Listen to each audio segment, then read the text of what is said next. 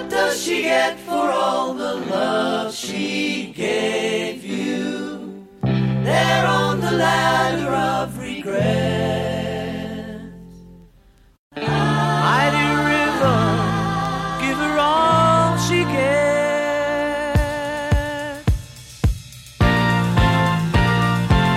What does she get for all the love she gave you? There on the ladder of regrets. Daytime, nighttime suffering is all she gets. Where are the prizes for the game she entered with little chance of much success? Daytime, nighttime suffering is all she gets. Come on, river, on the flow, that you love for you people show. Hi, this is Brent White. It's Tuesday, February 6th, and this is Devotional Podcast number 12. I am still homebound with the flu, which you can probably hear in my voice. I apologize. You're listening to a song from 1979 called Daytime, Nighttime Suffering, written by Paul McCartney, performed with his band Wings.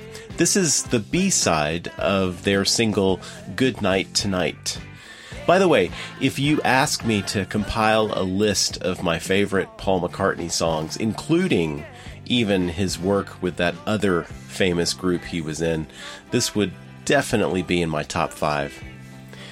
Just by chance, or so it seemed, my devotional reading last Friday, when I was in the throes of influenza, included Psalm 38. Let me read verses 1 to 3 and 8 to 11 now.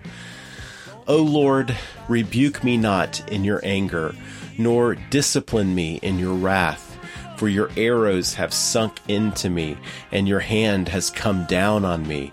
There is no soundness in my flesh because of your indignation. There is no health in my bones because of my sin.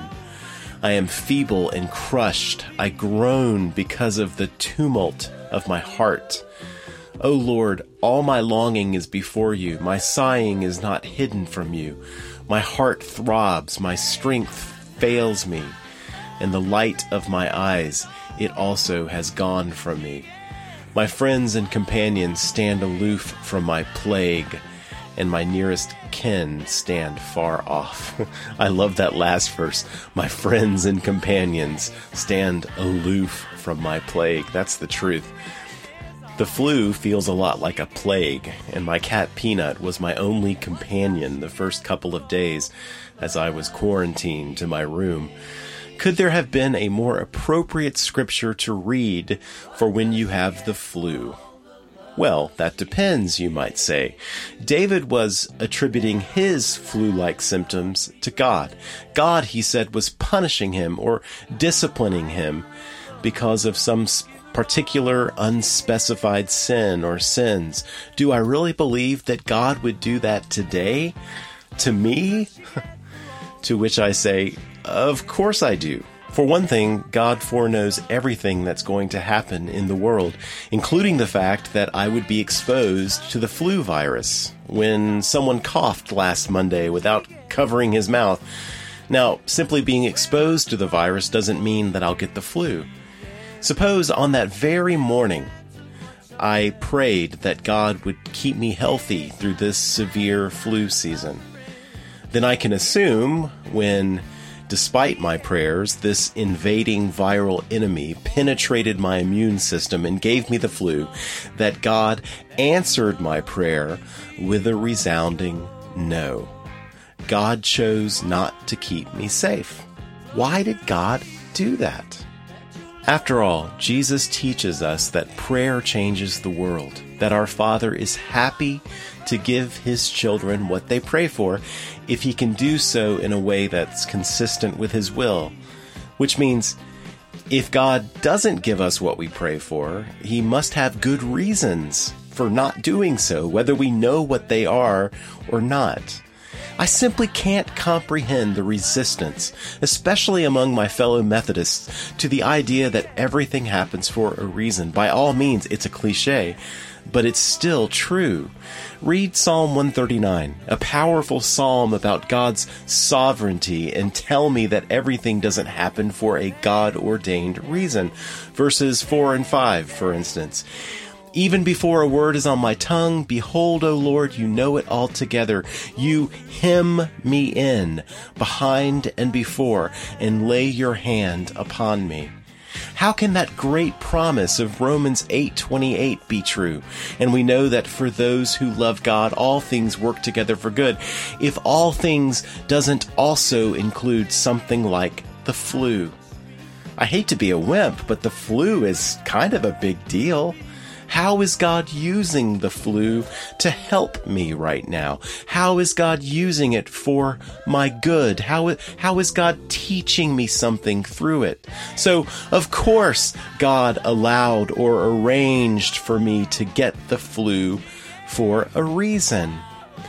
In fact, I completely concur with C.S. Lewis, who wrote the following. I am beginning to find out that what people call the cruel doctrines are really the kindest ones in the long run. I used to think it was a cruel doctrine to say that troubles and sorrows were punishments. But I find in practice that when you are in trouble, the moment you regard it as a punishment, it becomes easier to bear. If you think of this world as a place intended simply for our happiness, you find it quite intolerable. Think of it as a place of training and correction, and it's not so bad. That's exactly right. The Bible teaches repeatedly that God tests us when we suffer.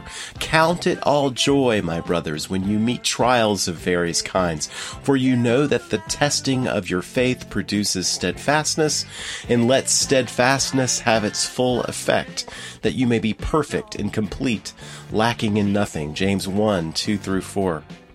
The Lord disciplines the one he loves and chastises every son whom he receives. It is for discipline that you have to endure. God is treating you as sons, for what son is there whom his father does not discipline? Hebrews 12:6-7. There are many similar verses. When it became clear Friday morning that I had the flu, I responded to the bad news in a way that I never have before. Normally, thoughts such as these would cross my mind. Well, there goes the weekend. There goes my Sunday sermon. There goes my ability to see my son play basketball, or to go running, or to go to that party Saturday night. This is going to put me way behind. But I didn't respond that way this time. Instead, I said, "Thank you, Father. I know you've got some good reasons for giving me this flu. Let it do its good work." In fact, even just slowing down and being still has been a great blessing. Over these past few days, for instance, I've had some sweet times of prayer and Bible reading. I've been reminded of how utterly dependent I am on God for everything I have and everything I am. I've been reminded of people in my life who love and care for me.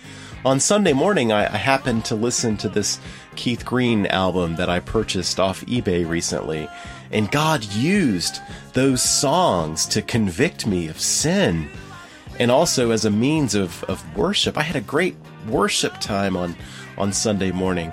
That's all good. Thank you, Jesus. So, did God give me this flu? Of course he did. Thank God.